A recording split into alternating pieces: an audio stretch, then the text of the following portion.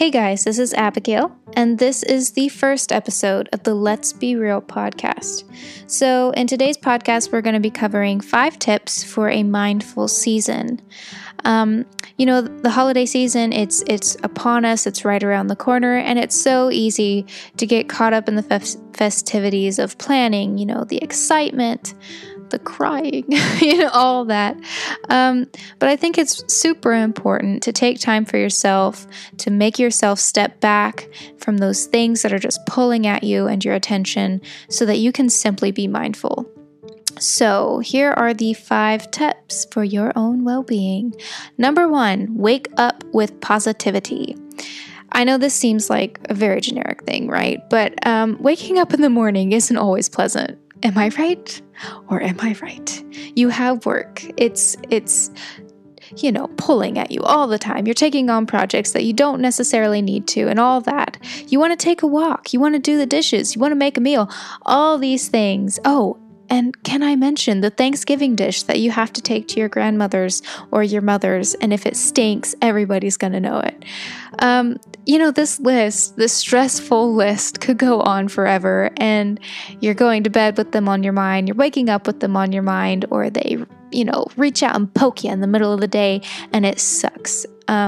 So whenever I say wake up with positivity, I think it's so important because whenever you wake up, that's how you start your day. So my suggestion is, even if you have to wake up a little bit earlier, 20, 30 minutes early, make yourself a cup of coffee, a cup of tea, maybe put on a show or listen to a podcast, maybe read a chapter of your book or something like that. Give yourself a little bit of de-stressing time to just kind of let go and do what you want to do for just a small portion of your day right from the get-go. Number 2, you are not responsible for everything. This also can sound generic, but I'm telling you, especially for work, I understand how it gets. And if you're a student, I doubly understand how it gets. You take on these projects, you take on working with your associates on something that you may really have not wanted to take on, but they just reached out to you and it seemed too hard to say no. But I'm telling you, it is not wrong to say no. You are not responsible for everyone else all the time. So take a little bit of personal time for yourself. It's nice to make that extra dime, but if you don't need it, you don't have to take it. Sometimes that means sacrificing relationships or garnering memories, potential moments that could be really important for you. So in essence, lighten your load, bro, because sometimes it's just better for everybody. Number 3, indulge in something you love.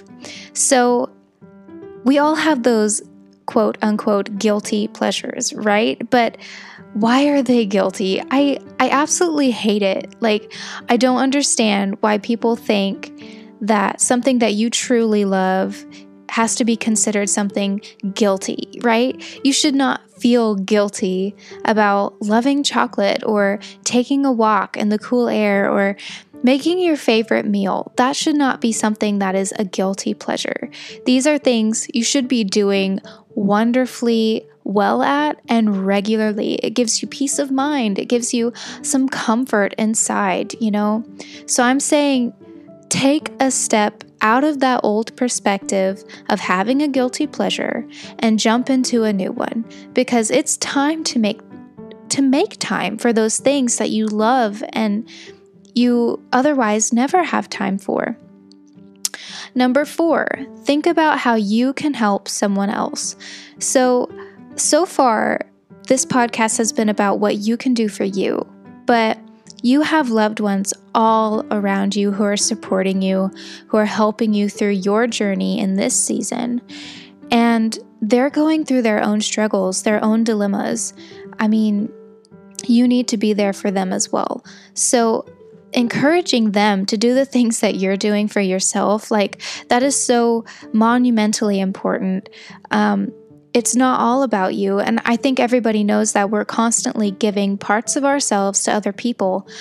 but that doesn't mean it should stop. We all have those loved ones, and sometimes that means we need to give a little bit more of ourselves than we typically would.